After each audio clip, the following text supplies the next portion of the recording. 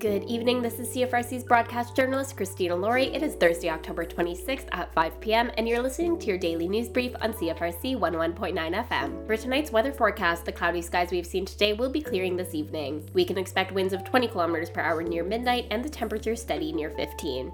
This is your reminder that the University District Safety Initiative is still in effect until November 1st. The Gord Edgar Downey Pier and Breakwater Park nightly closures are back in effect as of tonight at 8 p.m. until the morning of Sunday, October 29th, so be sure to avoid the premises between 8 p.m. and 6:30 a.m. You can brush up on details of the initiative, including fines, closures, and applicable bylaws by visiting the UDSI webpage on the City of Kingston website. If you're looking to get out tonight, Rowena Way's signature drag bingo is back at Daft monthly. It will take place the last Thursday of every month, so for this month, that is tonight. No tickets required, just show up and play for free. Once again, that's at Daft Brewing tonight from 7:30 to 10:30 p.m. At Party Clinic provides cervical cancer screening for patients without a family doctor. Patients without family doctors from Kingston and the surrounding area received important preventative cancer screening this week as Kingston Health Sciences Center hosted its annual PAP Party Cervical Cancer Screening Clinic. The Kingston Clinic was fully attended, seeing 88 individuals, marking a success for the program and patients in need of important routine screening. The Southeast Regional Cancer Program, located at KHSC, has been running these pop-up clinics for 9 years at locations across southeastern Ontario. They are free to attend and open to anyone with a cervix who does not have a family doctor. So if you don't have a healthcare provider, you can email papparty@kingstonhsc.ca or phone 1-800-567-5722 extension 6071 to learn more about future pop-up PAP clinics. That's all for your evening news brief for Thursday, October 26th. If you have any news updates to share with us, please reach out via email to news@cfrc.ca. Have a great day and stay tuned for Campus Beat coming up next on CFRC 101.9 FM.